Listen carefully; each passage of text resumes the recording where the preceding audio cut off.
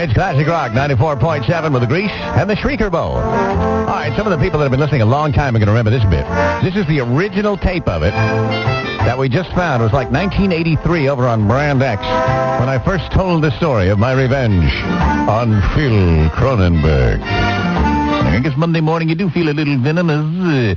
You do feel a little hatred, but not as much hatred as I felt for Phil Cronenberg. Yeah, back when we were in high school, one day I had me a gyp sheet there. I was cheating on a test. Hey, I was busy. I didn't have time to study. I was cheating. We all did it. What, are you going to crucify me? When Cronenberg happened to notice that I had that thing between my legs, he said, Mrs. Glasnellis, the Greaseman's cheating. And I thought, oh, God. And she came running over. She snatched that little cheat sheet out from between my legs. She called it my mother. I nearly got thrown out of school. It was that day that I resolved I would get Phil Cronenberg. But I couldn't get him right then because he suspected. That's the way it is with revenge. You have to be able to wait to taste it sweet between your lips. If you strike back the second you're brutalized, you're the first suspect. You gotta wait for years to go by. And that's what I did. I kept track of Phil Cronenberg. I waited years. And then I struck.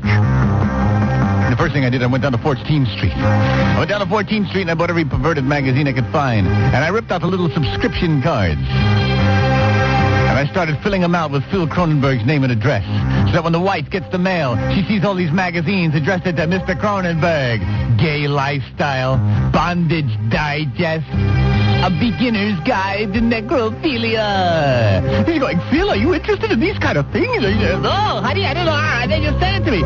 Phil, they don't just send you these kind of magazines. I mean, it's against the law. You got to answer this kind of stuff. Phil, I can't believe you're into A Beginner's Guide to Necrophilia. What are you? They'd have fights about it. But that was only the beginning.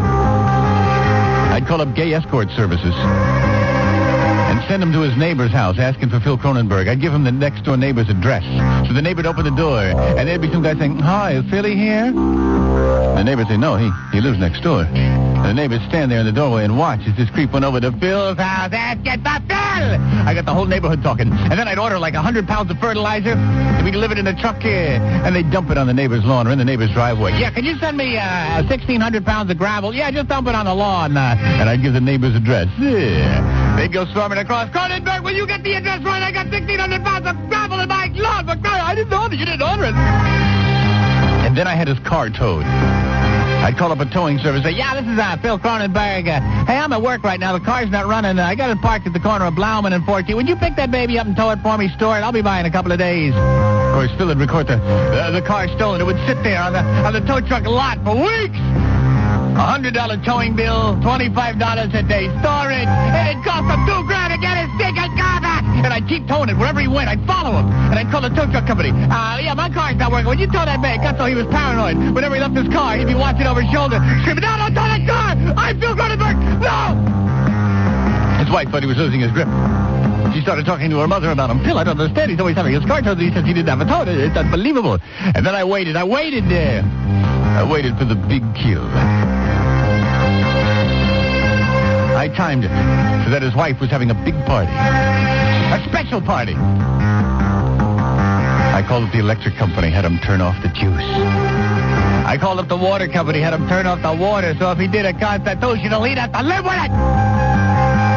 I called the phone company, had him turn off the phone. I called him, hi, Phil Cronenberg, be out of town on vacation. Yeah, you mind turning off my electricity? Hi, yeah, phone company, this is Phil Cronenberg. Yeah, we're going to be out of town on vacation. You mind turning off the phone company? We'll give you a call when we get back. Hi, water company, yeah, it's Phil Cronenberg. I just did not pay the water bill for a couple of weeks. We're going on vacation. Would you turn it all off? So there's the wife, 5 p.m. on a Friday, ready to entertain guests. Everybody's arriving. Suddenly, whoosh, everything goes.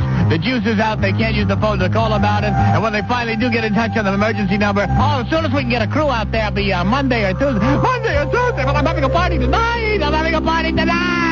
Yes! Suffer, Cronenberg! Suffer! But the coup de grace.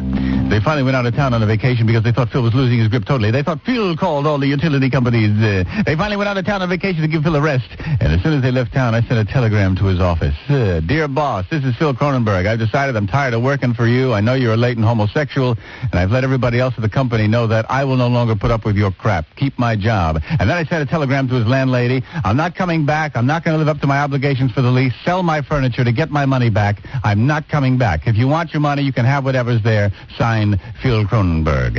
And sure enough, he comes back from vacation. He's got no job. His house is rented to somebody else. All his possessions have been sold at a flea market. He finally flipped out altogether. His wife is screaming. He blew her away. He blew his kids away. He put the gun in his mouth, and he blew himself away.